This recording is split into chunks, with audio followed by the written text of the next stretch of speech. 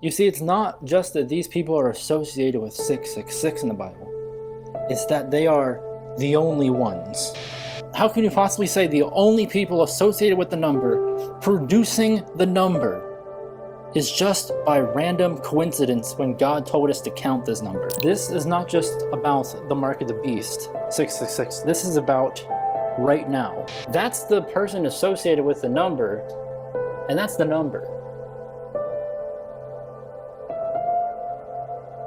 The subject matter that we touch at the end of this video will be even more important than the amazing discoveries in the beginning of it. Do not let somebody convince you that only Greek and Hebrew can be perfect, because that's not scriptural. Let's actually look at what the scripture says. This is one of the most serious things we could ever discuss. God is the God of details, the God of numbers, the God of truth. God has given us this proof that his word is true. And the serpent is trying to break that truth down.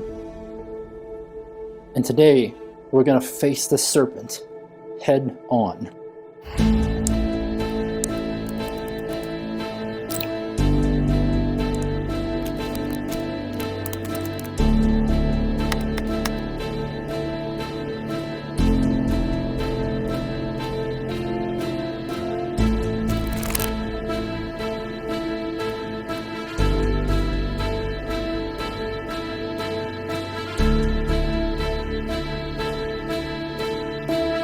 In Revelation, the number of the beast is 666, as it says in the King James Bible, which is 666. In this channel, we have shown so many patterns dealing with Jesus Christ and all these crazy patterns with him being seven, and how when the Sabbath first shows up, he gets attacked by a group of Pharisees, and what does he do? He points back to the 7,777th verse of the Bible. And when Peter catches 153 fishes, it just so happens that the name Peter shows up in 153 verses. So in the King James Bible, there are all these numerical signs that point to God's inspiration over the text and over this translation of the Bible. And it's not in original languages.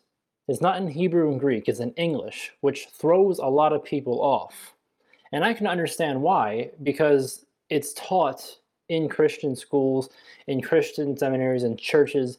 It is taught everywhere in general in Christianity that only in the original languages can the Bible be perfect. I will gladly show you scripture after we go through these numbers.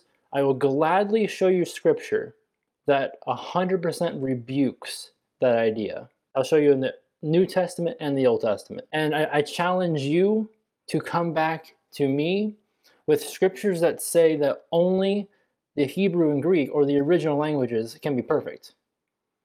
You'll never find such a scripture. However, I will show you scriptures that completely contradict what you are saying when you say only Hebrew and Greek can be perfect. It's pretty plain. So we'll get into that after these numbers, but first let me just emphasize two things. Number one, 666 is the only number that the Holy Ghost actually tells us to count in the Bible. So when we find all these amazing patterns with the number 153 and 70 times 7 and all these other amazing things with Jesus and God and the Father and Son and all these miraculous signs that God has given us in inspired Bible, he never really told us to look for those numbers. And even though they are quite clear once you actually look into it, this is different. This is on a different level, because in the text itself, it says, "He that hath understanding, let him count the number of the beast." So you have a direct statement in the Bible from God himself telling you to count this number. So if we can find a very, very clear connection between 666 in the text of itself, in the mathematical structure of the Bible itself, dealing with the people who are associated with 666, you can see that God's fingerprint, his hand, is on this Bible. Number two, the King James Bible is the most printed Bible in the history of the world, far surpassing original languages, far surpassing any other Bible. And it's still to this day the most read Bible in daily Bible study. People stick to the King James 400 plus years after it has been printed. And there's a reason for that. So after we go through these numbers, I'm going to go through something that at first I was kind of hesitating towards, but then after praying about this video, I've actually redone this video 2 times now.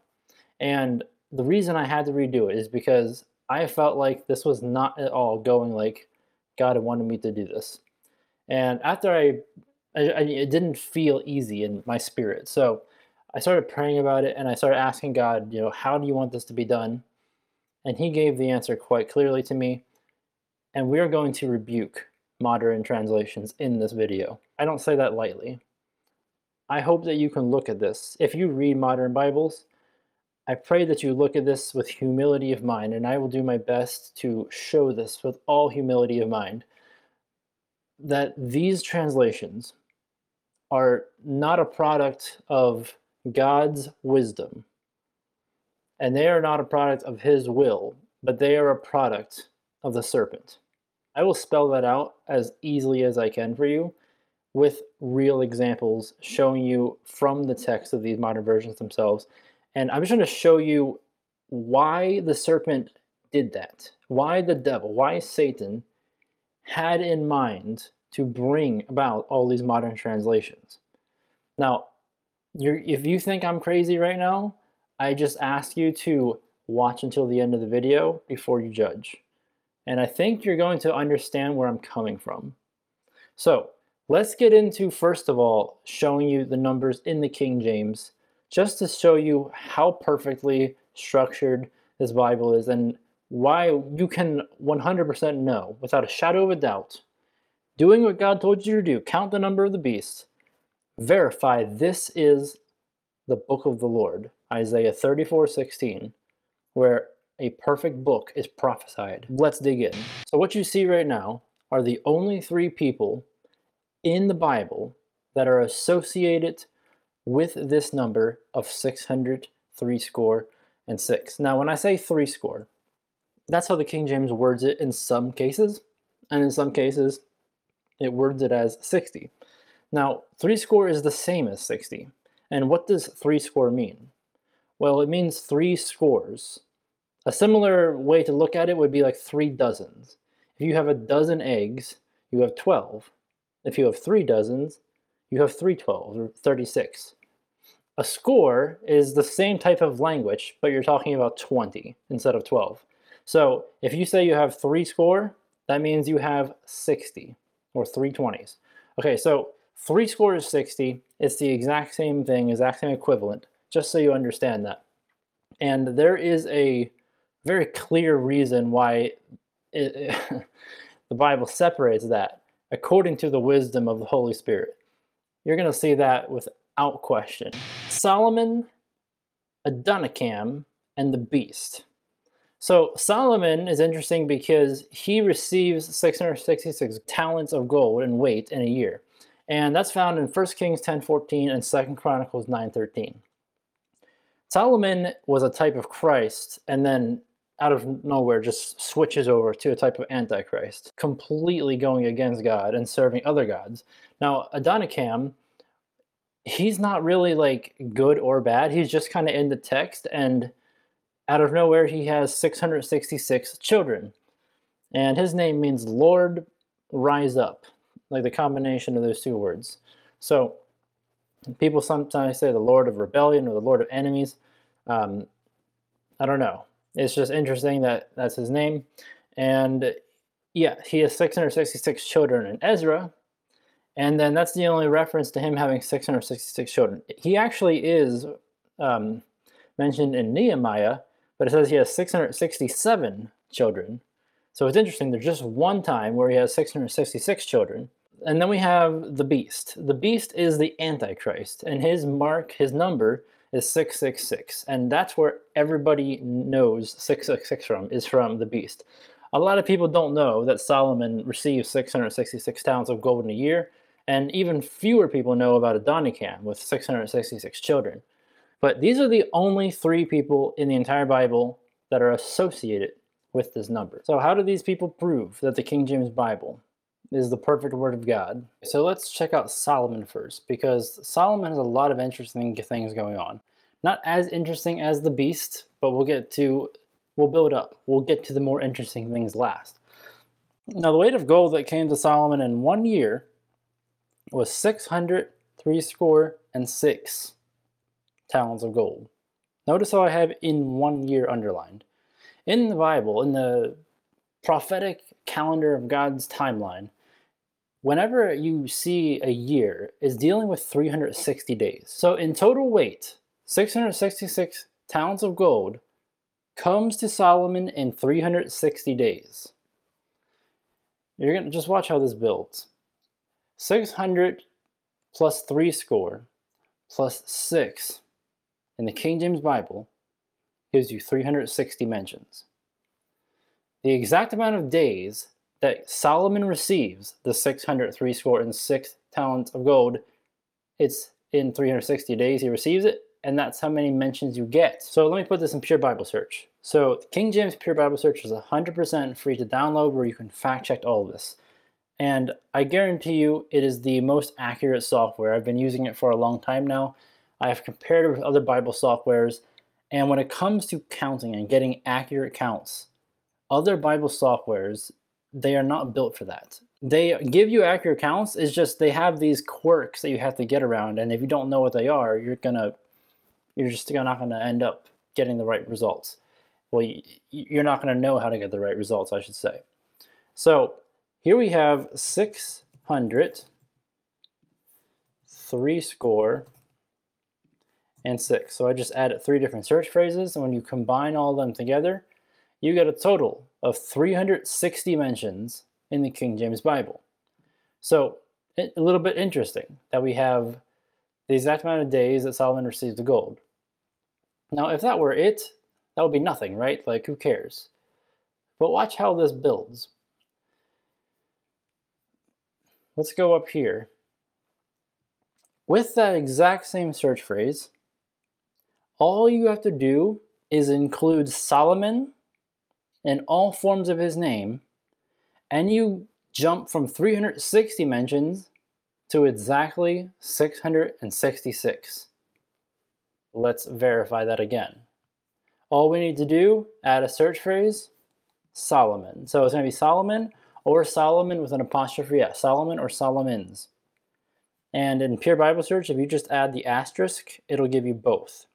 If you click this little drop down that says show matching words and phrases, it'll show you all the different things that you have currently with this asterisk. So we're looking at both Solomon and Solomons, and it's giving us a total of 666 mentions when you combine that number and the name of Solomon. Now, this gets kind of deep, and it gets into many different rabbit trails. And the purpose of this video is to get into the King James Bible and its perfection with this number. But if you're actually studying out in depth, I mean, I guess this is kind of related to numbers. Okay, so let's just go here real quick. Revelation 13:18 says this. Here is wisdom. Who represents wisdom in the Bible? The New Testament obviously is Jesus Christ. He surpasses Solomon by far in wisdom. But in the Old Testament, you have Solomon being the embodiment, the representation of wisdom, the wisest man in all the earth. We hear it all the time. So Solomon, here is wisdom. Solomon's associated with wisdom. Let him that hath understanding count the number of the beasts, for it is the number of a man, and his number is 666. So, interestingly, Solomon, who represents wisdom, he wrote most of the book of Proverbs, the book of wisdom, and then Ecclesiastes and Song of Solomon. Now, Ecclesiastes is also dealing with wisdom. And it just so happens that Solomon, the representation of wisdom in the Bible, in his book of Ecclesiastes, you will find the 666th chapter of the Bible. Ecclesiastes 7 is the 666th chapter of the Bible. Now look what it says in verses 25 to 27. It says, I applied mine heart to know, and to search and to seek out wisdom and the reason of things, and to know the wickedness of folly, even of foolishness and madness. And I find more bitter than death the woman. You know who shows up in Revelation 17? The woman, the mother of harlots and abominations, whose heart is snares and nets, and her hands as bands. Whoso pleaseth God shall escape from her, but the sinner shall be taken by her. Behold, this have I found, saith the preacher, counting one by one, to find out the account. So we have Solomon representing wisdom, and he even says in this chapter, 666 chapter of the Bible, he applies his heart to seek out wisdom. And behold, this have I found, saith the preacher, counting one by one to find out the account. That's in the 666th chapter of the Bible. And then you have this thing going on with the woman, which is a perfect parallel with the woman in Revelation. Now, the first word of this verse, where it says, behold, this have I found, saith the preacher, counting one by one to find out the account. That's the 666th mention of that word, behold, in the entire Bible, in the King James Bible. So anyways, Solomon is also author of the 666th chapter in the Bible, in the canon of Scripture. And him and this number gives you 666 mentions. So you can look at that in multiple different aspects, in the text of the Bible itself and in the structure of the Bible itself. So if you actually dig into combining different search phrases together around Solomon, there are several different ways you can get 666. Actually, many. And I only included a couple here. I included the strongest ones that I found, but there are a lot. Now, if you have enough combinations, you can get whatever you want. But this, I mean, that's the person associated with the number, and that's the number. I mean, what are we doing? We're not picking and choosing or cherry picking, are we? That's just directly what's in the text of the Bible. Now, it gets 100 times scarier and worse than that. So, first of all, this one's not too intimidating, I would say, but Solomon plus gold plus in 1 year gives you 666 mentions in the Old Testament. Okay, anyways, I'm not going to go over this whole chart, by the way. I'm going to make this chart available in the video description, but I'm just kind of going through the more prominent patterns, and you can feel free to go through it yourself. But anyways, I just wanted to let you know, I'm not going to go through the whole thing. It would take way too long. So let's get into the beast. If you look up in the entire Bible, beast with an apostrophe S, or just beast by itself, plus mark, plus sin. Remember the number of the beast? What is the sin? What is his sin? What is his mark? You get 666 mentions. So if we clear this out, let's type in beast or beasts. Now the reason I don't add an asterisk here is because if I did, you would see that it adds beasts plural. And we don't want the plural form of beast, so we just want beast. So beast or beast with an apostrophe S. And then we have mark. And then we have sin. Now, if we wanted to keep it consistent for the sake of consistency, there is no mentions of mark with apostrophe S or sin. Whoops, I'm putting parentheses here. There is no mentions of mark with an apostrophe S or sins with apostrophe S. So in total, you have 666 mentions of beast, mark, and sin in the King James Bible. And in the Old Testament alone, with that exact same search phrase, you get 490 mentions. 70 times 7. Do you know why that would be significant in the showing up in the Old Testament with 70 times 7? The New Testament, we have 70 times 7 being referenced by Jesus Christ and talking about forgiveness of sins, Peter in Matthew 18:22. In the Old Testament, there is another reference to 70 times 7, and that's Daniel's 70 weeks. And guess when the mark of the beast is implemented? In Daniel's 70th week, in his 70th 7. So in the Old Testament, you have beast plus mark plus sin with 70 times 7 mentions. And in the entire Bible, you have 666 mentions. Okay, so if you look up number or numbers plus mark plus sin, so we'll just type in number or numbers. Again, you get 666 mentions in the Bible. All right.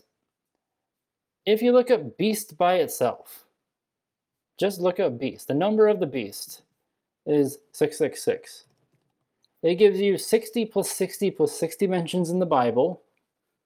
And in the Old Testament alone, it gives you 132, which is 66 plus 66 mentions.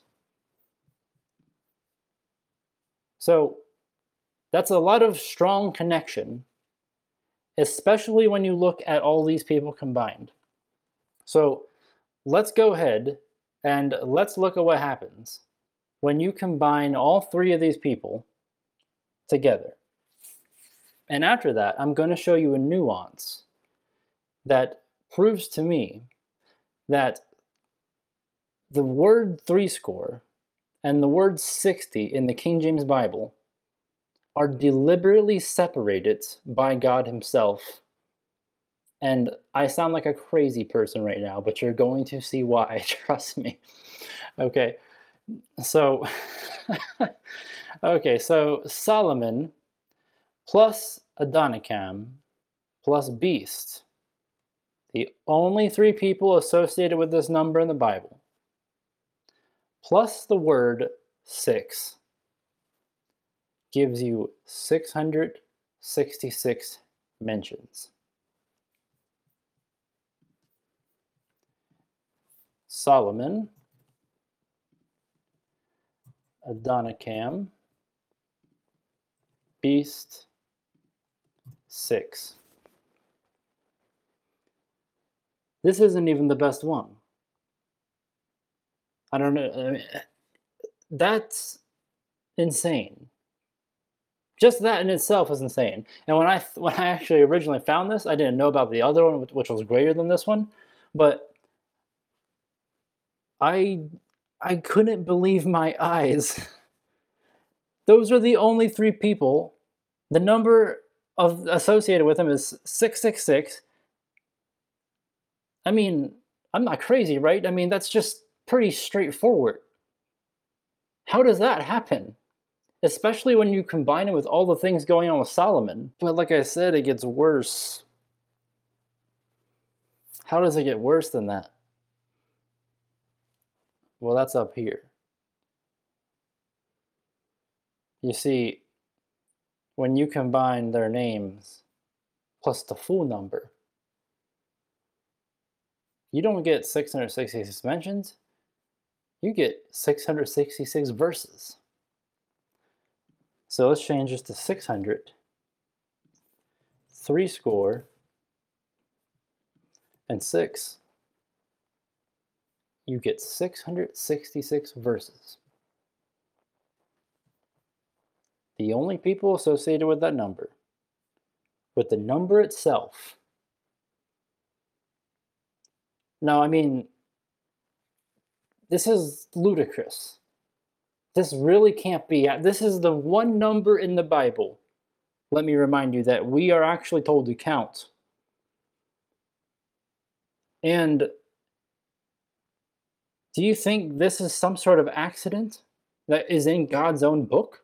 The most printed book in history?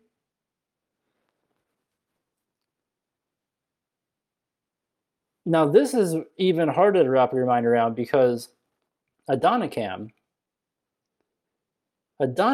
he is not the key figure here when it comes to prophecy, when it comes to the Antichrist kingdom, Solomon is the type, and the beast is the fulfillment, the antitype. So we have this interesting thing going on. If I disable Adonicam, it's going to drop the mentions, but it's not going to drop the verses. And why is that? If I enable him, look, it stays at 666 verses. Why is that? That's because every single time Adonicam is mentioned, he's in the same verse as either 600 or 3 score or 6. That's kind of interesting because it works with or without him. Furthermore, if you disable 600, again, your mentions drop, but look, you are still dealing with 666 verses. When all you have left is Solomon, beast, and then 3 score and 6. 3 score and 6. 60 and 6. What is 60 times 6? This is going to get your head spinning. 60 times 6 is 360. 360 is how many times 600 plus 3 score plus 6 shows up in the Bible.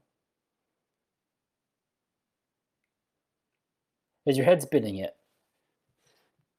Now, let's make your head spin even further. Let's go to Nebuchadnezzar. Nebuchadnezzar builds a 60 by 6 image. Nebuchadnezzar the king made an image of gold whose height was 3 score cubits and the breadth thereof 6 cubits. He set it up in the plain of Dura in the province of Babylon. Do you know what this is paralleling? Shadowing. So, like we said with Solomon, this is the same thing but showing you in different form because 360 equals 60 times 6. 600 plus 3 score plus 6 equals 60 times 6 mentions, which is these kind of dimensions. But interestingly, by the way, Nebuchadnezzar is mentioned 60 times in the Bible, the exact height of his image. Now, look at the parallel here between the image of Nebuchadnezzar and the image of the beast. If you're not familiar with the Bible, the image of the beast, which is going to become alive, could be artificial intelligence, could be a clone of him himself. Like the technology has come this far where it's just you don't know. But basically what we have here in Daniel is paralleling what happens in Revelation. In Daniel it says, Nebuchadnezzar the king made an image of gold whose height was 3 square cubits and the breadth thereof 6 cubits. And he sets it up in Babylon, by the way. And in Revelation, we're dealing with Mystery Babylon. Now, in Revelation 13:14, it says, And deceiveth them that dwell on the earth by the means of those miracles, which he had power to do in the sight of the beast, saying to them that dwell on the earth, that they should make an image to the beast, which had the wound by a sword and did live. So he commands them to make an image to the beast. And Nebuchadnezzar makes an image of gold. Now, look how it parallels. It says, Then an herald cried aloud, To you it is commanded, O people, nations, and languages. And over here it says, And power was given him over all kindreds and tongues and nations. And he exerciseth all the power of the first beast before him. So Revelation 13:7 is talking about the first beast and his power. And then Revelation 13:12 is talking about the second beast. And he's receiving all the power of the first beast. He's receiving the power of all kindreds, tongues, and nations. And he exerciseth all the power of the first beast before him, and causeth the earth, and them which dwell therein, to worship the first beast, whose deadly wound was healed. Okay. That at what time ye hear the sound of the cornet, flute, harp, sackbut, psaltery, dulcimer, and all kinds of music, ye fall down and worship the golden image that Nebuchadnezzar the king hath set up. So you're saying, well, this one is saying to worship the beast, and this one is saying to worship the image. Well, yeah, but look. It says, And he had power to give life unto the image of the beast, that the image of the beast should both speak and cause that as many as would not worship the image of the beast should be killed.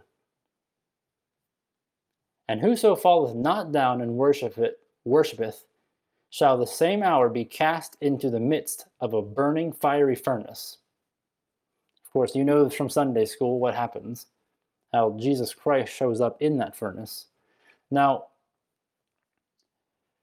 worshiping the image and receiving the mark go hand in hand, because right after it threatens, the image itself is threatening and cause that as many as would not worship the image of the beast should be killed. That's the image forcing this. And I know that because it says the image of the beast should not speak, but both speak and cause. That both links the speak and the cause back to the image as the source. So the image of the beast should both speak and cause that as many as would not worship the image of the beast should be killed. So that image is causing people to be killed who does not worship itself. So in verses 15 to 16, and cause that as many as would not worship the image of the beast should be killed, and he causeth all, both small and great, rich and poor, free and bond, to receive a mark in their right hand or in their foreheads. Notice how the worship of this image is directly associated with that mark. And the images of that beast, the number of the beast is 666. That's how you know who the beast is. So this image, which is alive and forcing people to take this mark, is also directly connected to that number of 666. So basically, we have this 60 times 6 statue by Nebuchadnezzar, and we have 600 plus 3 square plus 6 showing up 60 times 6 times. 600, 3 square and 6 associated with the mark of the beast, the number of the beast. 60 times 6 associated with the image of Nebuchadnezzar. 600, 3 square and 6 associated with the image of the beast himself and his image and his number. And 60 times 6 associated with Nebuchadnezzar's image of gold.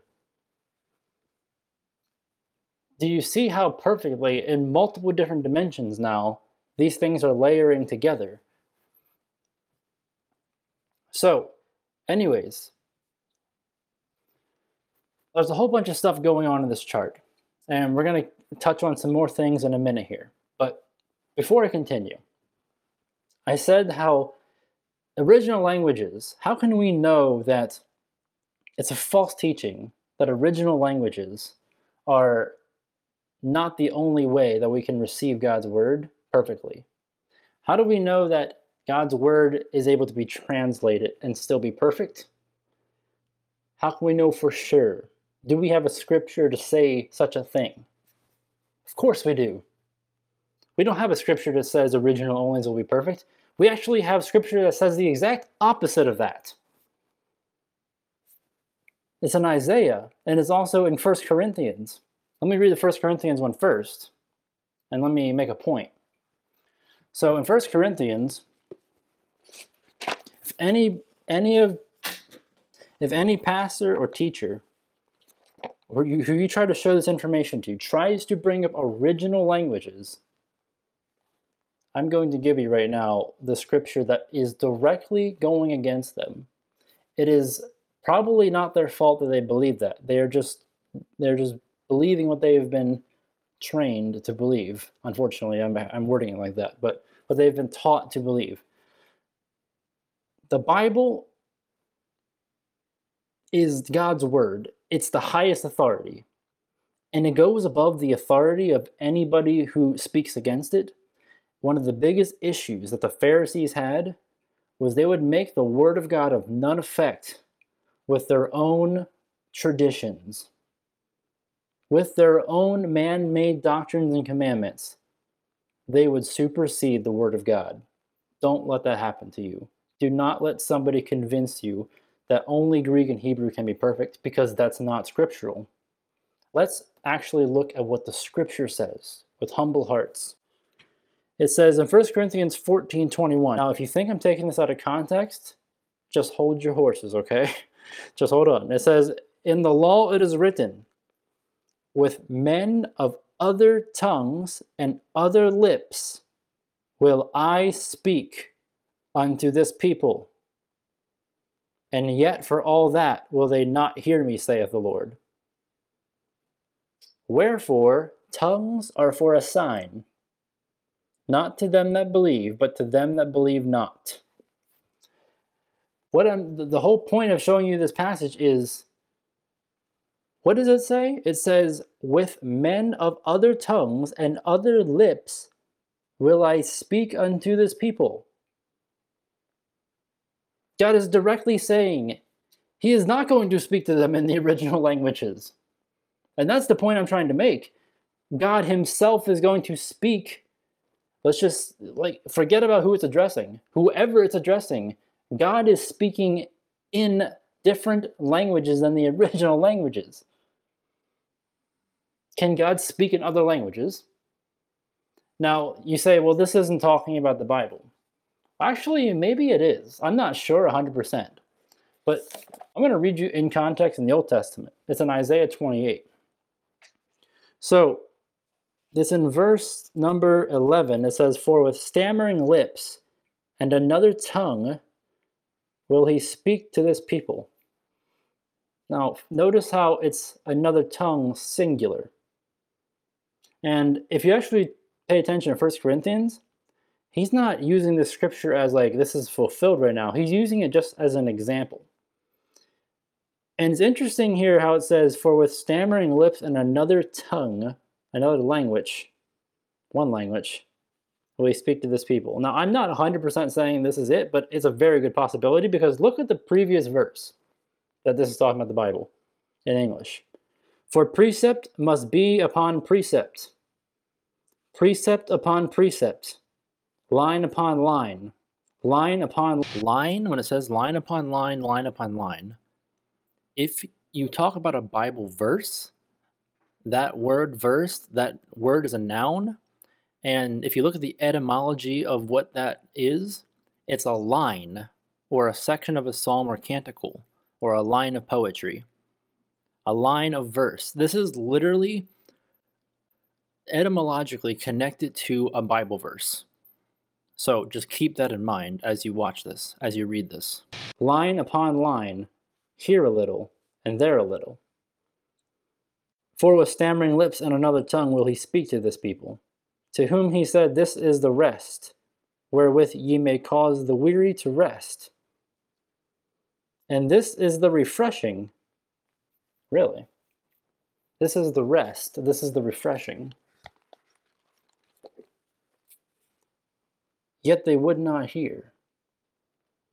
But the word of the Lord was unto them precept upon precept, precept upon precept. It's repeating itself now. It's sandwiching that verse about speaking other tongues with precept upon precept, line upon line. Line upon line, line upon line, here a little and there a little, that they might go and fall backward and be broken and snared and taken. Really, God's limited to original languages when he directly says that he's going to speak in with stammering lips in another tongue? What do you mean he only speaks in original languages? You're wrong. You're wrong according to the Bible. Okay, so now that's done. Let's get into how Jesus, both. 666 is the serpent. 666 is the devil himself. And let's get into that nuance that I was talking about, because I was saying there's 70 in the Bible and there's 60. So let me show you that real quick. Notice how Adonikam, it says the children of Adonikam, 660 and 6. 60, not 70. But Solomon, it says 603 and 6. And the beast, it said 603 and 6. This is mind-boggling. Let's go back to this. So if this was different, if we were to have that scholarly consistency between 70 and 60, where we're going to make all of the 60s 70, or vice versa, we're going to make all of the 70s 60. We're going to update the King James language because it's outdated and archaic. So we're going to change all those 3 scores to 60. So what would happen? Well, all of those mentions, all those 93 mentions of 3 score would now become 60. So let's just add them together.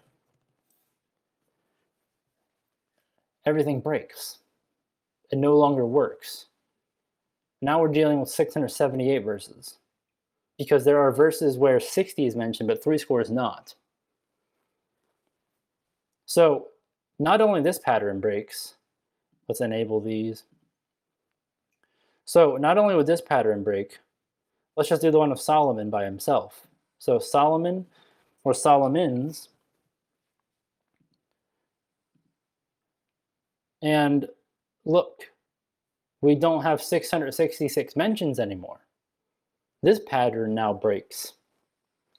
But what gives me 100% assurance that God has purposely separated 3 score and 60?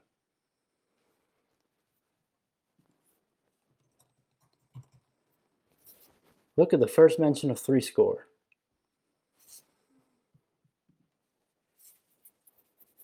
It says, and these are the days of the years of Abraham's life, which he lived, 103 score and 15 years. That's the first mention of 3 score. The last mention, Revelation 13:18. For it is the number of a man, and his number is 603 score and 6. So the last mention gives you 3 score in the middle of the 666. But the first mention of 3 score, what's the big deal about it? That's the 666th verse of the entire Bible. Genesis 25:7, where 3 score is first mentioned, is the 666th verse of the Bible. Now, there are several times, if I type in 60,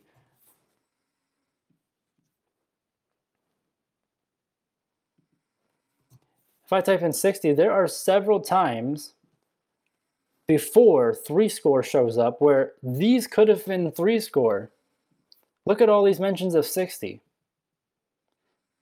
So you have 6 mentions of 60, and then instead of 60, it goes to 3 score on the 666th verse. Now, do you really think the King James translators were like, oh, now that it's this 666 verse, now we're going to change it from 60 to 3 score? They don't have the verse numbers counted. And just look, so it goes 3 score, and then it jumps to 60 out of nowhere here for these 2 times. There's really no logical consistency going on. And if these things, like I said, if it was just adjusted by 1 or 2 mentions, the whole thing gets thrown off. All the counts, all the patterns get messed up. So it's not even like, okay, we're going to combine all of them into 3 score and 60. It's if, for whatever reason, if the translators, the King James Bible was, for whatever reason, had a different balance of 93 and 15 between these 2 words, all these things would break apart. That's how I know that it's of God, because it's the first mention is of 3 scores here in the 666th verse when it didn't have to be. I mean, that's just, you're dealing with astronomical odds of this happening, especially when you look at the big picture.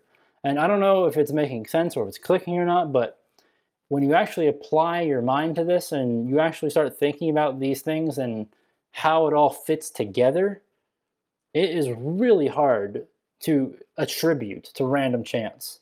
So anyways, let's real quickly dive into the serpent, and then we're going to dive into Satan and Jehoiakim, and then we're going to get into why the modern translations. Why did the serpent come out with these modern translations, and why do I think the serpent is the one who's behind them? So first of all, this is going to be really quick. This is the first time that Satan shows up in your Bible. In Genesis chapter 3, in the very first verse, it says, now the serpent was more subtle than any beast of the field which the Lord God had made. And he said unto the woman, Yea, hath God said. The first thing that Satan does is he questions the word of God. Yea, hath God said. That's the first thing he does, and he is still doing it to this day. Now the serpent was more subtle. That's the first mention of serpent. That's the first mention of more. And that's the first mention of subtle in the Bible. Actually, a quick way to verify that is with Kevin Mann's First Mention Bible. Currently, this is in paperback form, but he's actually going to have it in a real Bible format here by the end of the year. So this Bible is really interesting because it has all of the words that are bold. Those are all the first mentioned words. And if it's bold and underlined, that means it's the only mention. It's not just the first, but it's the only mention. So here in Genesis chapter 3, as you can see, serpent is bold, more is bold, and subtle is bold. That means they're the first mentions of those words. So immediately we have the serpent questioning the word of God. And what does God do to the serpent in his book?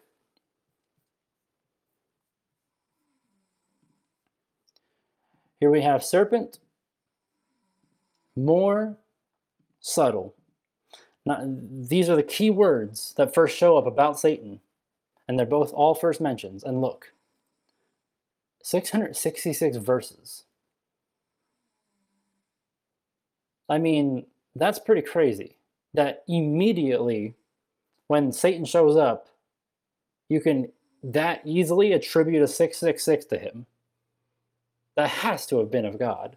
And 727 mentions is interesting because, like we were saying, with Ecclesiastes 7:27 being the 666th chapter of the Bible, there could be a connection with that as well, where it was dealing with counting one by one to find out the account, and then you have 666 verses. So that is pretty interesting. Now, besides the serpent,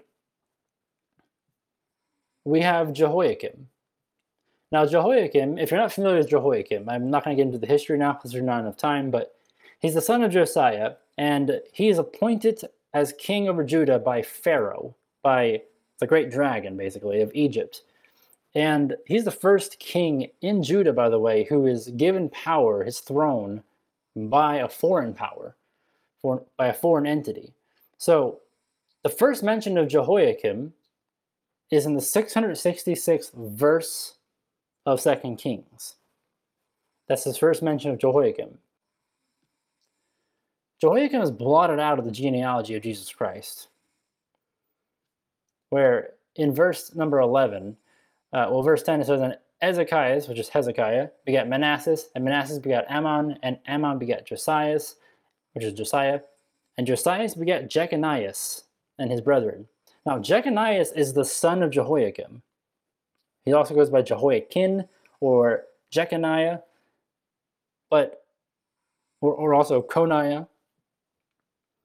But Josiah didn't directly begat him. Josiah begat Jehoiakim, and Jehoiakim begat Jeconias. But that's not what it says. It eliminates, it omits Jehoiakim. This is how it goes, and then eventually it goes to Christ. But what did Jehoiakim do that was so evil that got him to be blotted out of God's book? He set the written word of God on fire. He's the one who Jeremiah had written the words of God in a book, and they came and read those words in a book to Jehoiakim in wintertime when he's sitting, and he takes the written word of God, the book, and he throws it into the fire. He cuts it up with a penknife and throws it into the fire. He burns the word of God. And what did God do in return? He burns him. Gives him a 666 where he's first mentioned, and blots him out of the genealogy of Christ. Do not mess with God's word. Do not mess with his book. In 666 verses from the time that God speaks to Solomon, look at this. It says, now all these verses are 666 verses away, but This one especially is interesting. It says, "But if ye turn away and forsake my statutes and my commandments which I have set before you, and shall go and serve other gods and worship them." So if you turn away, if you forsake my statutes, my commandments, which I said before you, basically, if you turn away from my word, if you forget my word, 666 verses later, "But they mocked the messengers of God and despised his words and misused his prophets until the wrath of the Lord arose against his people, till there was no remedy." And it says, "Then will I pluck them up by the roots out of my land."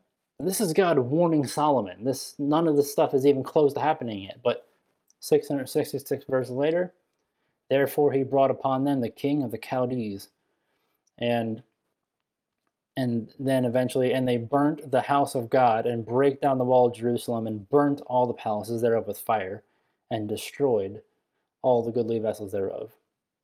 Brings it all to Babylon, plucks them up. Do not mess with the word of God. God's word is pure and light and truth. And when you start twisting it and messing with it and setting yourself up as an authority over it, or if you start holding up your traditions over it, it doesn't make God very happy. And it doesn't make very much sense for you to do such a thing, because who are you to do such a thing? Who are we? Who are we to elevate, to promote ourselves above the word of God? Yet that's what's happening so much today in churches with this original language stuff. Now, I have nothing against reading the Bible in Hebrew and Greek, by the way. I don't read Hebrew and Greek, but I have nothing against you if you read the Bible in Hebrew and Greek. I believe that's the word of God. God has specific things going on in those languages. There's mathematical patterns in those languages. So I'm not trying to attack Hebrew and Greek. But what I'm saying is, when you hold those only, and you force the word of God to only be in those languages as perfect, that's when you're making a mistake. That's when you're erring, and you're going against the scriptures. You're going against God's word himself. Anyways, Jesus versus Satan in the wilderness. We're going to go through this, and then we're going to go into modern translations and why I personally believe they are a work of the devil. And not that anybody who is translating them has evil intentions. Not that the people who are publishing them have evil intentions. I don't know who those people are. I'm not attacking anybody specifically. I'm just going to show you objectively how I believe these are of the devil and not of God. So, Jesus versus Satan in the wilderness. So we have Matthew 4:4. "But he answered and said, It is written, Man shall not live by bread alone, but by every word that proceedeth out of the mouth of God." So what happens in the wilderness when Jesus is fasting for 40 days? He's hungry, and then the devil comes to tempt him. What does Jesus rebuke the devil with? The scriptures, the word of God only. He doesn't use anything else but the scriptures. He only uses the scriptures. And interestingly, he only quotes from one book of the scriptures. So Matthew 4:4, he is quoting Deuteronomy 8:3. "Man doth not live by bread only, but by every word that proceedeth out of the mouth of the Lord doth man live." He is quoting from Deuteronomy every single time. Now, when I saw that, I was immediately, because God has allowed me to see these patterns that are just mind-boggling. This is one of those things where it catches my attention. It's like, wait a second, why did he only quote from Deuteronomy? And I wonder if there's anything significant to that in the book of Deuteronomy. And this is how we get to 660. This is how Jesus 666 is the devil, by only using this book. Because watch what happens. If you look at that, all the verses in Deuteronomy. Now again, real quickly, because people are going to say, well, chapters and verses are not a part of the original text. Dude, come on, we're dealing with God. He knows the end from the beginning. He knows where his book is going to end up. How many King James Bibles can you find at the bookstore that do not have chapter and verse numbers? They are all there. They are all there as a witness. How do you think that we just looked at all these patterns with the 666 verses and they're not inspired? They're 100%. They're 100% in the foreknowledge of God, he knows how all this is going to take shape. This is his own book. Stop acting like, okay, it was not in the original minds of the people who wrote the book. Of course it wasn't. It was in the mind of the Holy Ghost. Okay, so Deuteronomy 8:3, verse number 248 of Deuteronomy. So if you count every single verse of Deuteronomy, you get Deuteronomy 8:3 is the 248th. And then you keep going with that logic. So the 210th verse of Deuteronomy is Deuteronomy 6:16, which is what Jesus quotes next. And then the last one comes from Deuteronomy 6:13-14, which is the 207th verse of Deuteronomy. But this one is interesting because you get a +1. And without that +1, you don't even know you're in verse number 207. So this is another little detail that is just really interesting. Because it says, Then saith Jesus unto him, Get thee hence, Satan, for it is written, Thou shalt worship the Lord thy God, and him only shalt thou serve. Now, keep that in mind, that word only. When we go to the verse in Deuteronomy, you're not going to see that word only. And there's a reason for it. It says, Thou shalt fear the Lord thy God, and serve him, and shalt swear by his name. Notice how there's no only. Over here it said, Thou shalt worship the Lord thy God, and him only shalt thou serve. This one says, Thou shalt fear the Lord thy God, and serve him. It doesn't say him only. But look at verse 14. Ye shall not go after other gods, of the gods of the people which are around about you. That's where the only is drawn from. He is drawing the only, because you're not going after other gods, you're only going after the Lord your God, which is in verse 13, but he draws the truth of only from verse 14. Now, even though it doesn't say only in verse 14, the verse in itself is saying, you shall only go after the Lord your God, because you shall not go after any other gods. So because he draws the truth from that verse, you can add a +1 to this with all the logical consistency in the world. And the reason for that is because if you don't think there's a +1, if you don't think that he's drawing from this other verse, then you don't even know which verse he's quoting in Deuteronomy. Because in Deuteronomy 10:20, it says nearly the exact same thing. Spelling that wrong. Thou shalt fear the Lord thy God, him shalt thou serve, and to him shalt thou cleave, and swear by his name. But notice the next verse. He is thy praise, and he is thy God, that hath done for thee these great and terrible things, which thine eyes have seen. There's nothing that you can draw from in this verse that would give you that only, which guarantees you the verse he's drawing from is in Deuteronomy 6:13, not in Deuteronomy 10:20. So that +1 is needed. You need that +1. You need that +1 verse where he's drawing the truth from that extra verse in order to get the 666 count. So you have 248 plus 210 plus 207 plus 1. You get 666. The verse positions of every single verse that Jesus uses against the devil in the wilderness gives you 666. Jesus puts the 666 with the scriptures on the devil, and the devil had absolutely no idea this was happening because the devil didn't have any idea about verse numbers either. But Jesus does in his foreknowledge. All right, now let's get into the final one. Like I said, I can't get into everything, but if you want to get into Nero, the woman, Absalom, Judas Iscariot, you can feel free to do that. You can download this chart. I'm going to get into the bottom here because this is going to lead into the last part of this video where we're talking about modern translations. So here we're going to be talking about the chief priests and scribes.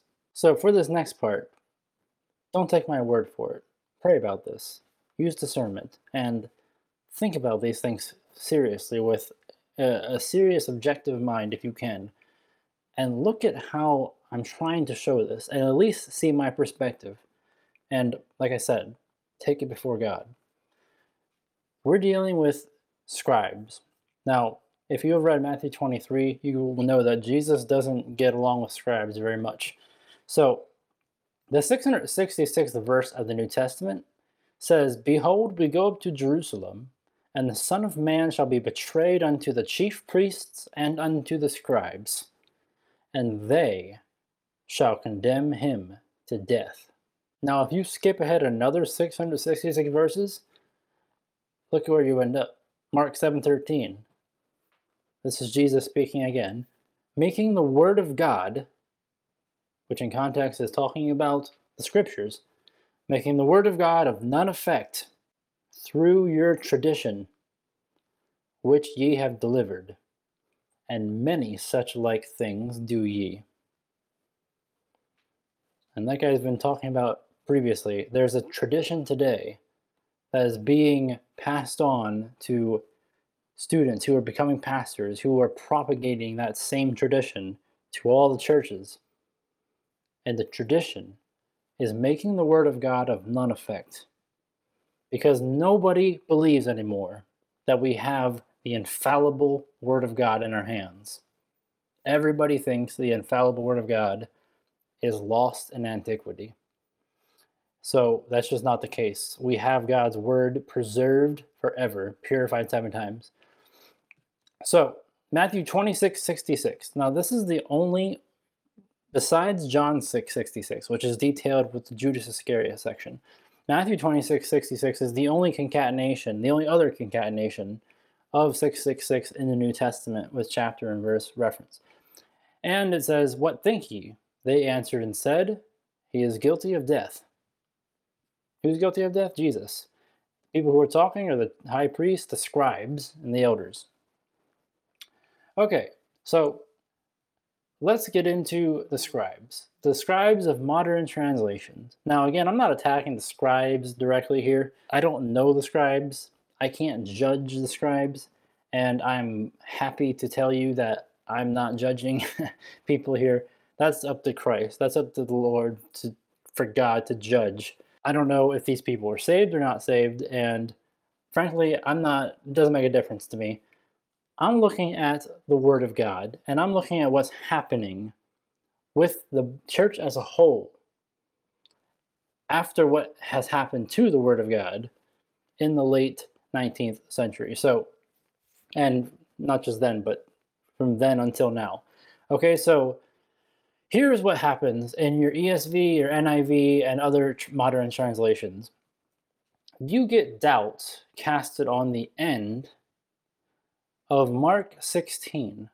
So many people already know about this, but if you don't, basically Mark 16 is the last chapter of Mark, and the last verses here from verse 9 to verse 20 are dealing with Christ's resurrection from the dead, and it's dealing with his ascension to the throne of God.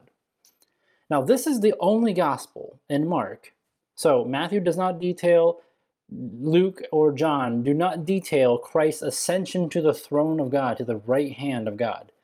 That's only in Mark. Now, what scholars have done, what modern Bibles have done, what they have done is they have put this line of doubt, these brackets of doubt, in the middle of verse 8 and verse 9 that says something like this: "Some of the earliest manuscripts do not include 16, 9 to 20. And then they put the brackets here, starting at verse 9 and go at the end of the chapter, at the end of the book, they close off the brackets, which is basically casting doubt and leaving it up to you. Do you believe this is the word of God? Yea, hath God said these words? Is this inspired scripture? If it is, why are these brackets here? And if it's not, why are you including it here? It's only casting doubt and doubt and doubt, and that's all it can do. It can never give you any certainty. It can never give you any assurance of whether these verses are inspired or not. That's point number 1 to take. It can only cast doubt. Here's an NIV, the same thing. This one, they put a line across the entire page, and it says in brackets, "The earliest manuscripts and some other ancient witnesses do not have Mark 16, 9 to 20. So if you are new to the Bible and you read that, or if an unbeliever reads that, they're immediately going to say, oh, well, the earliest manuscripts don't have this, so I guess I can just cut this out, and isn't actually a part of the Bible. And then there's people who have been reading this their entire lives, and they've read the ending of Mark, and they're saying, what do you mean the earliest manuscripts don't have Mark 16:20? This has always been in the Bible, and now all of a sudden, there's doubt being casted on it. So it depends who you ask. The final authority switches from the Bible to you. You become the final authority on what the Word of God should be. Now, when else does that happen in the Bible? Yea, hath God said, you shall be as gods. Okay, Mark 16:9-20. Mark 16:9-20. If it's not authentic scripture, Mark 1 has 45 verses, Mark 2 has 28 verses, Mark 3 has 35 verses, etc., etc. And if you go all the way down and you stop at Mark 16:1-8 with just 8 verses in the last chapter, you end up with a Gospel of Mark that has a total of 666 verses. So if this is true, if these earliest manuscripts are right, you are left with a Gospel of Mark that has 666 verses. Isn't that interesting? Mark. Somebody else has a Mark as well, and his number is 666. Now, modern Bibles do delete other verses in Mark, in case you're not aware. So if you were to actually count the verses that have text in them, then you would get a different number than 666, because some of the verses just don't exist with text inside of them. However, they keep the same verse numbering as the King James Bible. And because they keep the same verse numbering, you can still go to the end of each chapter and find this many verses. However, they don't think it's worthy to change the verse numbering system, even though they don't think the verses themselves are inspired. They just will cut it out and just leave nothing there but a verse number. Okay, so what are these earliest manuscripts? Are these earliest manuscripts correct? Now, here's where we're going to see hypocrisy at the highest level. And not many people, very few people, I believe, know about this, because this is something that I have researched personally based off of somebody else who shared something about these earliest manuscripts. And I went and looked at it online and realized something. This is hypocrisy. So this is Sinaiticus. When they say earliest manuscripts, by the way, you would think that it says some of the earliest manuscripts. Oh man. You would think there'd be at least like 100 or 200 or maybe even like, 20 to 50 at least, right, of these manuscripts? No, they're talking about 2 or 3 manuscripts. Even then, and to contrast that, they have hundreds of manuscripts with the ending of Mark. But 2 or 3 of them they claim to be the oldest, and they refer to those manuscripts for their final authority to put in this line of doubt. So, your power to choose whether this is scripture or not comes from 2 or 3 manuscripts, when there are hundreds and hundreds and hundreds of witnesses against that idea, which do have the ending of Mark. And even in these manuscripts, there are spaces. There is an empty space for the ending of Mark. Okay, it's just not, oh man. Okay, so this is crazy. So, forget about the ending of Mark for a second. This is Sinaiticus. This is the codex that they say is the earliest manuscript, and because of this codex, which was only discovered in the 1800s, we can now change the entire Bible based off of this. The verses that you see are deleted in modern Bibles are because of this guy. This guy and his partner Vaticanus. Vaticanus was found in the Vatican Library. Sinaiticus was found at the fake Mount Sinai location in Egypt. These are the manuscripts that they tell you, well, these are the earliest ones, and those verses that we delete, those passages that we change, we get that from here. We get that from these manuscripts. Now here's where the hypocrisy comes in. This is looking at Matthew chapter 27 when Jesus Christ is dying on the cross. Right here, we're looking at verse 49, and starting with this word that I haven't outlined in red, you have the following. Now, if you're familiar with the Bible, this is going to be really strange to you. It says, take spear, or spearman, pierce here or there his side, and come out water and blood. This is in Matthew 27:49. And right here is the transcription of it on the website itself of Codex Sinaiticus' website, where it doesn't tell you in the translation that it says that. It says, but the rest said, wait, let us see if Elijah is coming to save him. But wait a second. In Greek, it has, in the actual manuscript, it has these words, taking a spear, pierce his side, and come out water and blood. But they don't put it in the translation of their own manuscript on their own website. But as you can see, it is clearly there. And here it is in green. So it's not as if these words are added or something like that, where they wrote over other words or something. But why does that happen? Why do they not include that in the translation?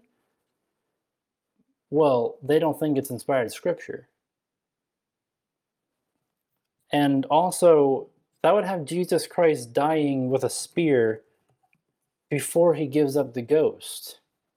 See, Matthew 27:49 says, then the rest said, let us see whether Elias will come to save him.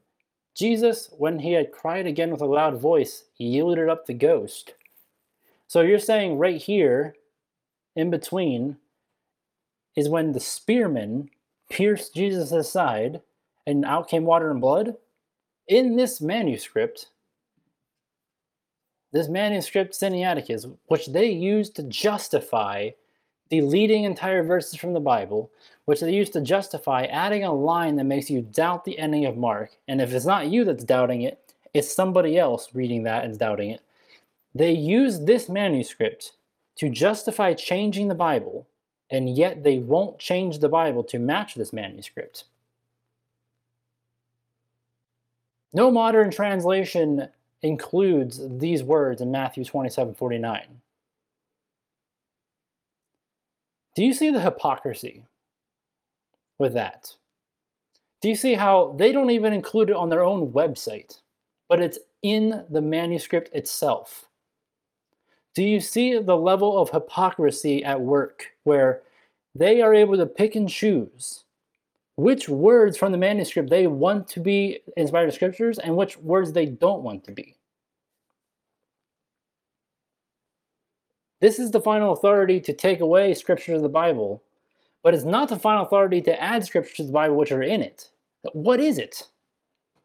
Who is the final authority here? Who is picking what is in your Bible? Is it from this manuscript, or is it from the minds of these scholars? Now, again, I'm not attacking the scholars themselves, and it's not one of them who is to blame. It's a whole collective thing going on of anything, but ultimately, I'm blaming one person, and that's Satan. That's the serpent. And I'll show you why. So, in the 666th verse of the New Testament, it says, behold, we go up to Jerusalem, and the Son of Man shall be betrayed unto the chief priests and unto the scribes, and they shall condemn him to death. I'm going to show you how modern translations, you have probably been taught that they are just easier to read versions than the King James. You have been taught that the these and the thous of the King James it makes it really hard to read that Elizabethan English. And for that reason, you need to get a modern version so you can understand the Bible. When I was reading for 5 years the NIV and the ESV, and that's why I have grace towards other people who read these versions, because I was reading from these versions for 5 years. I had no idea there was differences in the Bible translations. I was clueless, I was ignorant. So I hope that this reaches somebody that is also in that place where they're trying to find the truth. They're trying to seek out what is truly of God and what truly isn't. So the problem with modern translations is not just the deleted verses. The problem is the text is changed virtually everywhere and you have no idea where. Because the way to keep track of it is to go through every single verse of a King James and go through every single verse of a modern Bible and keep track of all the little changes that are made. And there's every single chapter. And they're all over the place. And it's not just little things. They're big things. They're big deals. So just a brief sample size, and this isn't even covering everything, and not even close. These are just examples where Jesus is condemned to death, where Jesus Christ is kicked out of his own book. Let me say that again. Jesus Christ is kicked out of his own book. Do you really think God has anything to do with a Bible that kicks out Jesus Christ from his own book? Let's go through it. New King James, ESV, NIV, and NASB. Now I'm going to make a note now that the ESV, NIV, NASB are going to be very similar to basically any other modern translation, like the NLT or the CSB or what have you. They're all going to be very similar because those are the ones that will pull from the text that comes from here. Okay, so the modern translations, besides the New King James, now the New King James does take from it a little bit as well, and the New King James is corrupt. There is no question about it that it is corrupt. And I'll show you here just Jesus Christ being kicked out of it. But it is a separate animal than the other ones. The other ones are 100 times more corrupt. Okay, so the New King James says, Genesis 22:17. Now, this is in the Old Testament, and this is talking about Jesus Christ. And how do we know that? Galatians 3:16. Let's read Galatians 3:16 first. Now to Abraham and his seed were the promises made. He saith not unto seeds, as of many, but as of one, and to thy seed, which is Christ. Now, an easy way to know the these, the thous, and the thys of the King James Bible and why they are there is actually very important. Thy means singular, one. Thee, thy, thou, if it's a T word, it's talking to one person or about one person. If it's a ye or a you or a your or yours, a Y word, it's talking to more than one person, 2, 3, or more people. That's a very important distinction in some passages. Very important. Because you know if it's talking directly to one person only, or if it's talking to a group of people. That is incredibly important information in some verses of the Bible. Now this one, the importance is not just the thy, but the importance is the seed. It's not seeds as of many. It's seed, singular. Now look at what it says in the King James. That in blessing I will bless thee. And what does it say the seed is? Thy seed, which is Christ. Thy seed is Christ. So the seed is Christ. That in blessing I will bless thee, and in multiplying I will multiply thy seed as the stars of the heaven, and as the sand which is upon the seashore, and thy seed shall possess the gate of his enemies. Because thy seed is Christ. Christ is going to possess the gate of his enemies. New King James. Blessing I will bless you, and multiplying I will multiply your descendants. Notice the difference. Notice what's on the end. It says your descendants with an S. Do you see the problem with that in Galatians 3:16? He saith not, and to seeds as of many. But here it says, I will multiply your descendants. That's many. As the stars of heaven, as the sand which is on the seashore, and your descendants shall possess the gate of their enemies.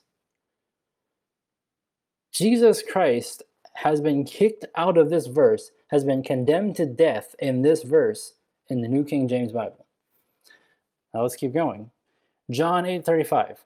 And the servant abideth not in the house forever, but the Son abideth ever, in the King James. Now notice how Son is capitalized, and it says the Son. That's talking about Jesus Christ. New King James. And a slave does not abide in the house forever, but a son abides forever. The Son, capitalized S, a son. Now, it's an allegory or a story that alludes to Jesus Christ. However, in the King James, this is Jesus Christ talking about himself directly, not indirectly. He's talking about himself directly abiding forever, pointing to his deity. Now, over here, we don't have that. So there's an issue.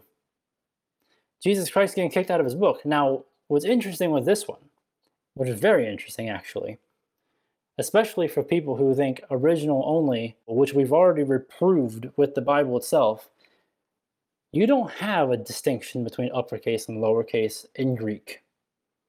So this verse in Greek, you could never know if that's directly talking about the Son, Jesus Christ, or if that's talking about a son. You have no idea in Greek, but you do in English. You do in God's book, in his finished word. He has revealed it and made it clear who he's talking about. He's talking about his Son, Jesus Christ. He's talking about himself. The ESV. After 62 weeks shall Messiah be cut off, but not for himself. Jesus Christ was not killed for himself, crucified for himself, but he sacrificed himself for the world, for the sins of the world. Daniel 9:26 in the ESV says, and after the 62 weeks, an anointed one shall be cut off and shall have nothing. Jesus Christ has been taken out of this verse because that's not even capitalized. And that's not a sacrifice either. That's just dying. He's condemned to death in this verse. Matthew 18:11 is not found in the ESV. Jesus Christ is kicked out, for the Son of Man is come to save that which was lost. Luke 9:56, same thing, for the Son of Man is not come to destroy men's lives, but to save them. And they went to another village. Look who's missing in the ESV. Do you think it's okay that Jesus Christ is kicked out of his book? Do you think it's okay with God that his Son is being kicked out of his own word? And the scripture was fulfilled which saith, and he was numbered with the transgressors. Nothing. Verily, verily, I say unto you, he that believeth on me hath everlasting life. On me is deleted. Jesus Christ is deleted. And Philip said, if thou believest with all thine heart, thou mayest. And he answered and said, I believe that Jesus Christ is the Son of God. Gone. Luke 4:8, and Jesus answered and said unto him, get thee behind me, Satan. Not here. Wherefore thou art no more a servant, but a son, and if a son, then an heir of God, through Christ. Through Christ. Jesus Christ is not here, is not in this verse, in the NASB. We love him because he first loved us. We love. Who do you love? Each other? One time I got a card in the mail with this verse from a modern translation, implying that they love us as a family because he first loved us. But that's not what the verse is saying. We love him. The modern translations have kicked out Jesus Christ out of this verse and out of many verses in the Bible. If that's okay with you, I guarantee you it's not okay with God. These are only a few examples. Now, why? Why did the devil come up with modern translations? Was it just to kick out Jesus Christ and get like revenge for losing in the wilderness, being defeated with Scripture? If you can get rid of a couple mentions of Jesus here and there, then he'll get his revenge. No, I don't think it's that. I think it's I think the serpent is more subtle than you would ever imagine.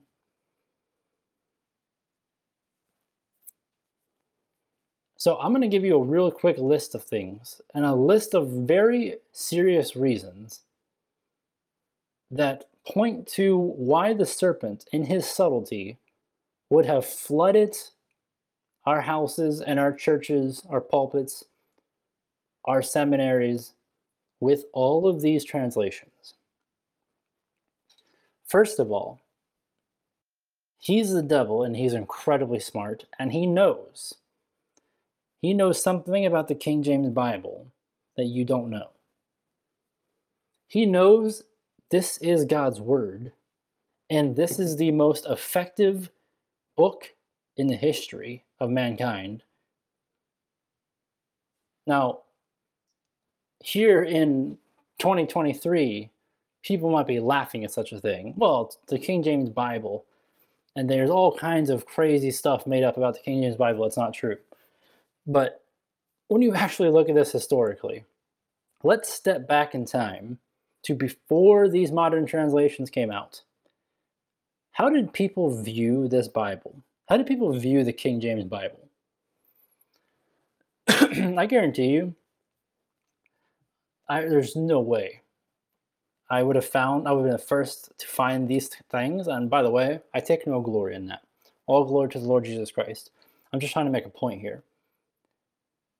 If modern translations never came out, all of this stuff would have been found years ago. I guarantee it.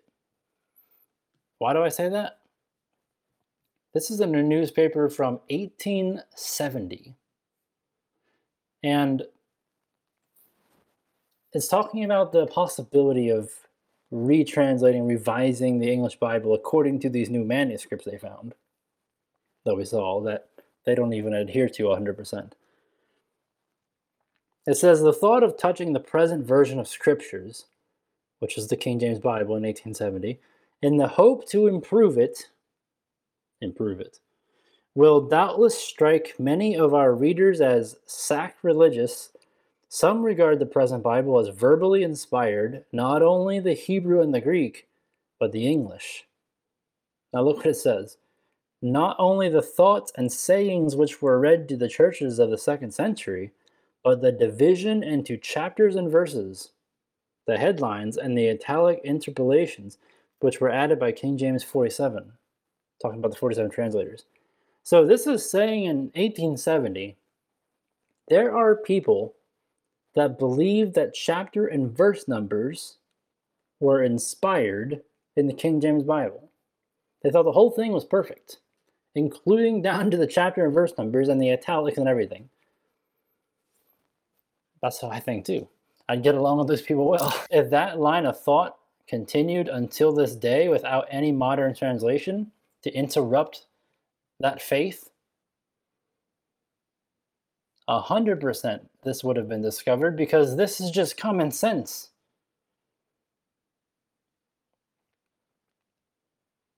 I mean, this is just putting the people associated with this number together with the number and getting the number. So why does the serpent come out with all these versions? He knows this is the book of the Lord, Isaiah 34:16. He knows this is so effective of a Bible. He sees the unity of the Spirit. And guess what? Satan has no power to destroy the Scriptures, to defeat the Word of God. Jesus made that very clear in the text of the Bible itself, and as we just saw, we just literally 666 them in the midst of that. So Satan has no power to destroy the Scriptures, but what can he do? He can get you to stop reading the real one.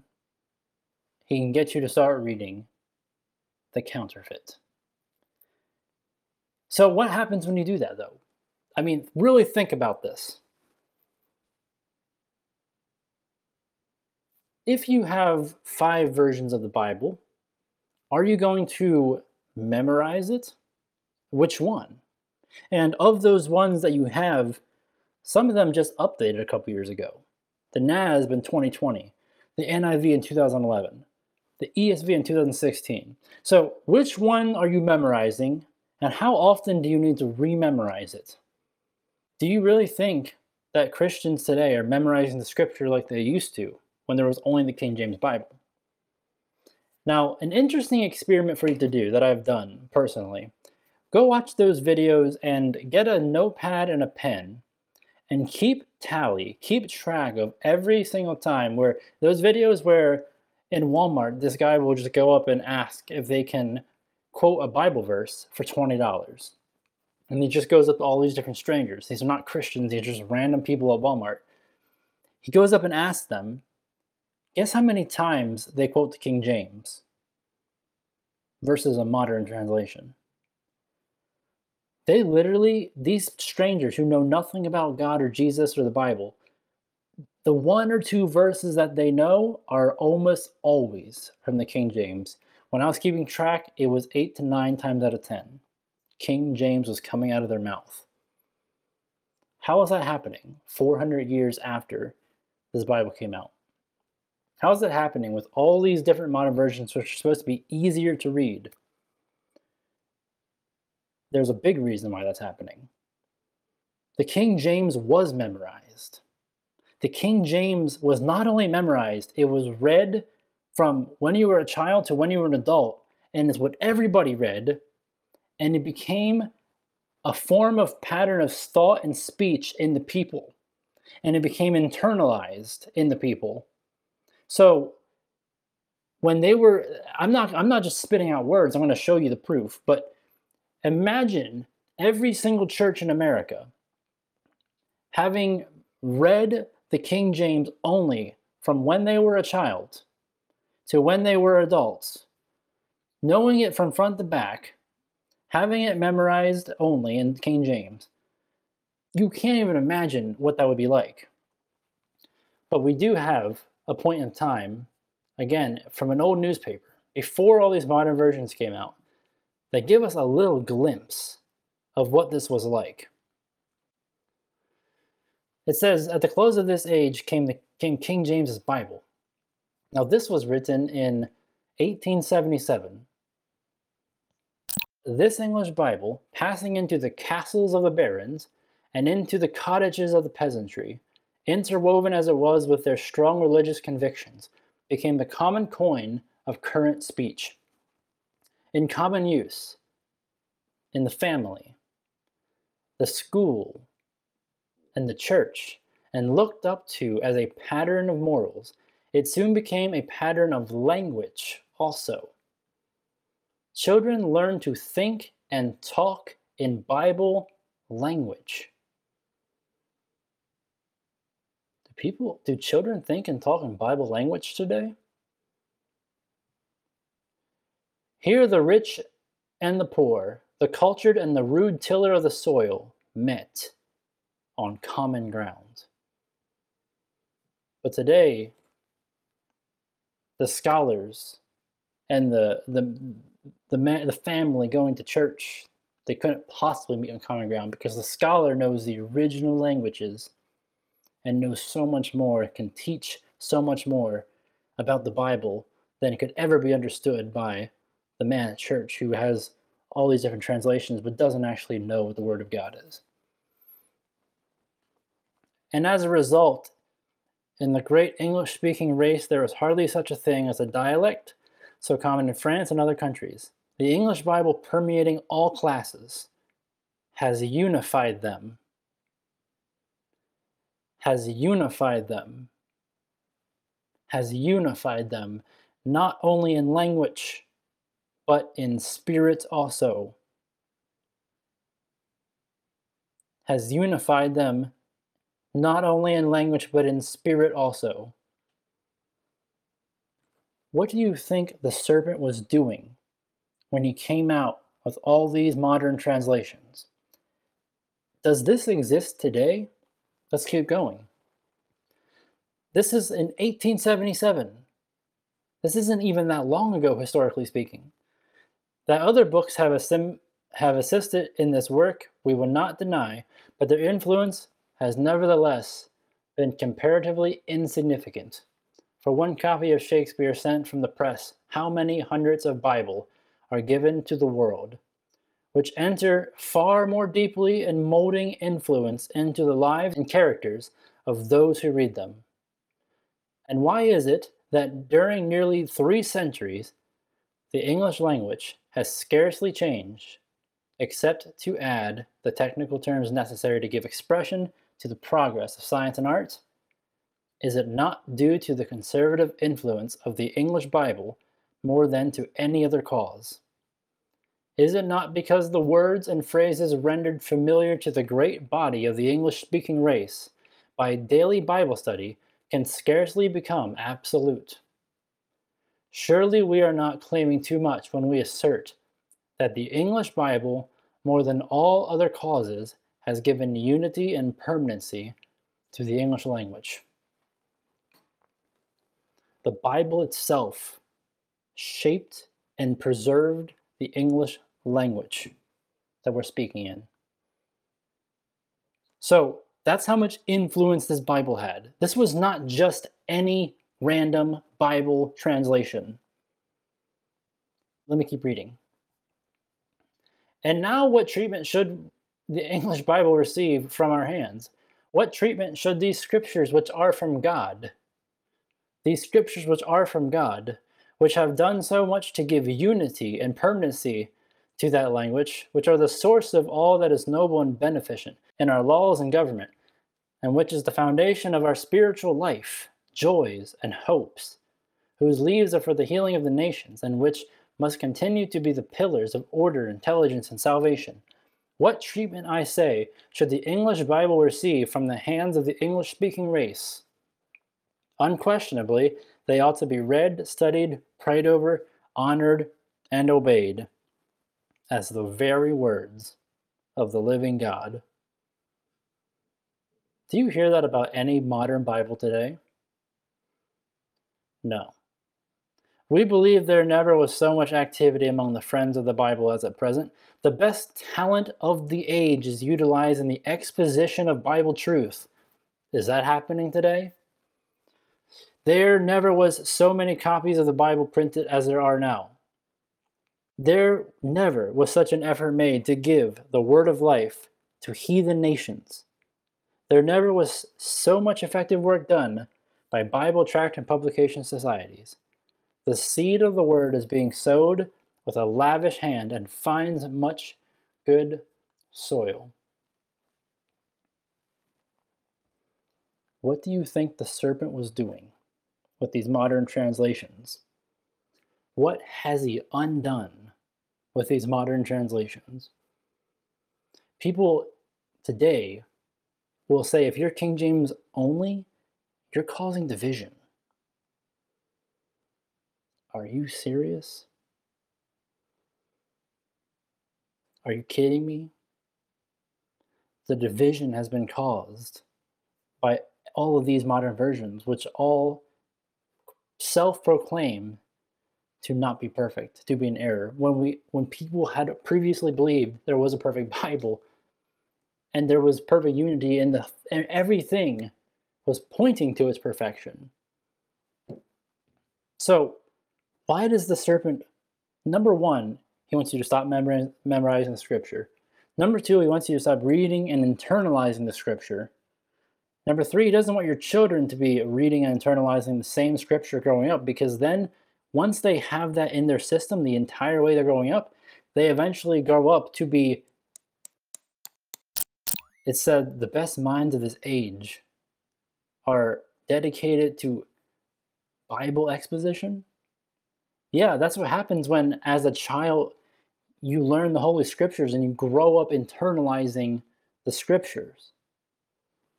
So, what have modern Bibles done to that? They have completely choked that process from happening. They're weakening your heart knowledge of the Word of God. They are dimming your light. The Bible is the lamp unto your feet, the light unto your path. But if you have all these different versions saying different things, the light is not so bright. It's a little bit dimmer when you don't believe what you're reading. Not only is he dimming your light, not only is he taking away scripture from your heart and from your mind, the serpent is fracturing the relationship, your walk with Christ.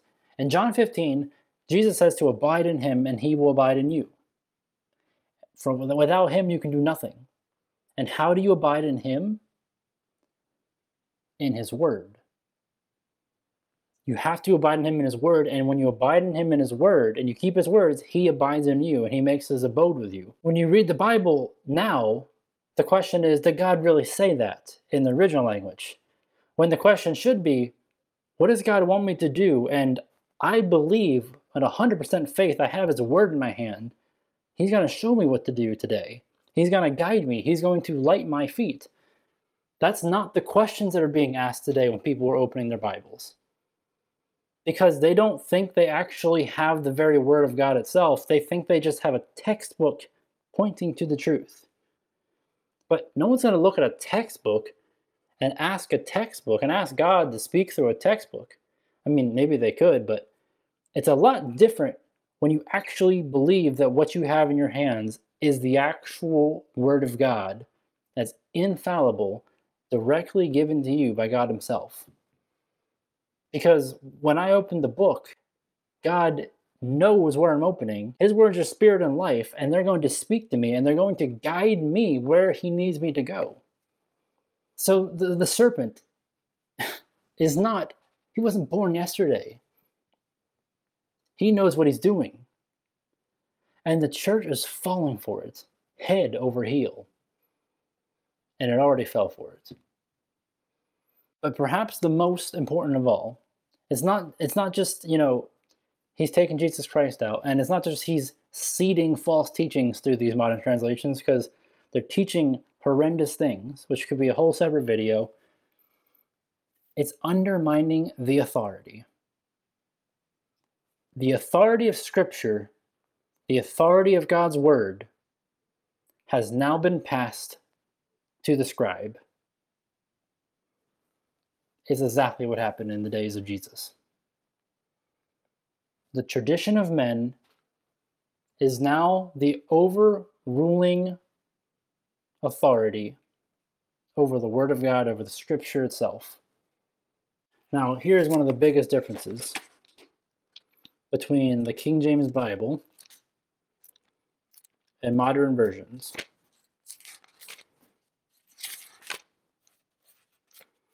And when you read them, you will know the difference.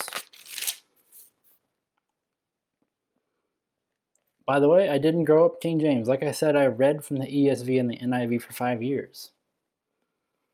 The King James didn't cross my mind. That was not one of the translations that I picked and chose from. ESV, NIV, and NASB are the three that I went back and forth between. And I can tell you, I didn't even know there was such a thing as King James only when I first started believing this book was from God, because when I started reading it, I realized the difference. And the difference was being made in me by Christ. And that's something that I never had with modern translations. That this was living water. This wasn't just a textbook. This was actually interacting with the Word of God himself. So Mark 1:22 says this, "And they were astonished at his doctrine, for he taught them as one that had authority, and not as the scribes."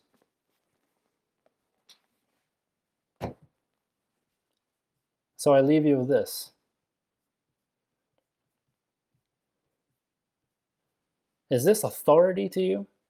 Some of the earliest manuscripts do not include 16:9-20. Is this authority to you? Matthew 18:11 is not found for the English Standard Version. Where is the authority? Who are you trusting? Do you decide today what God's word should be? Which translation you should use? what it should mean in the original language? Or do you just simply open the book like a child and say, Lord, teach me? Lord, what is it that you would have me to do? That's all I do. And I'm nothing. But I really hope more people start doing that. Because God can reveal a lot to a very simple person. He can show you things that you could never imagine. He can do things in your life that you have never imagined for His glory, for His kingdom. Not so that you can get a bunch of stuff, but so that you can get closer to God and know who He is. And that's where you will find true joy, in knowing the Savior and knowing the Lord, the Father.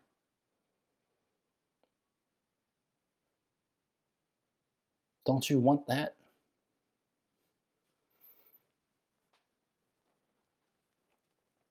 So I hope this was a blessing to you. And I'm sorry it was a long video, but it was important. And I had to get this out. So it's in your hands. Go ask God, is this book really from you? With stammering lips and another tongue will I speak to this people. For all this they would not hear. Will you hear? Do you have ears to hear?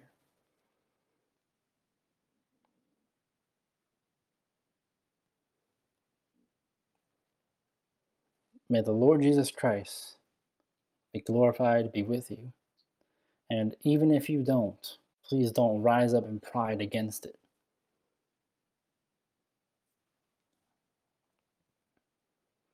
We believe we have a perfect book. We believe we have God's word in our hands. Why are you against that? Why are you against me teaching my kids that they have a perfect book in their hands from God and they can trust it with all their heart? God bless, and I'll see you in the next video.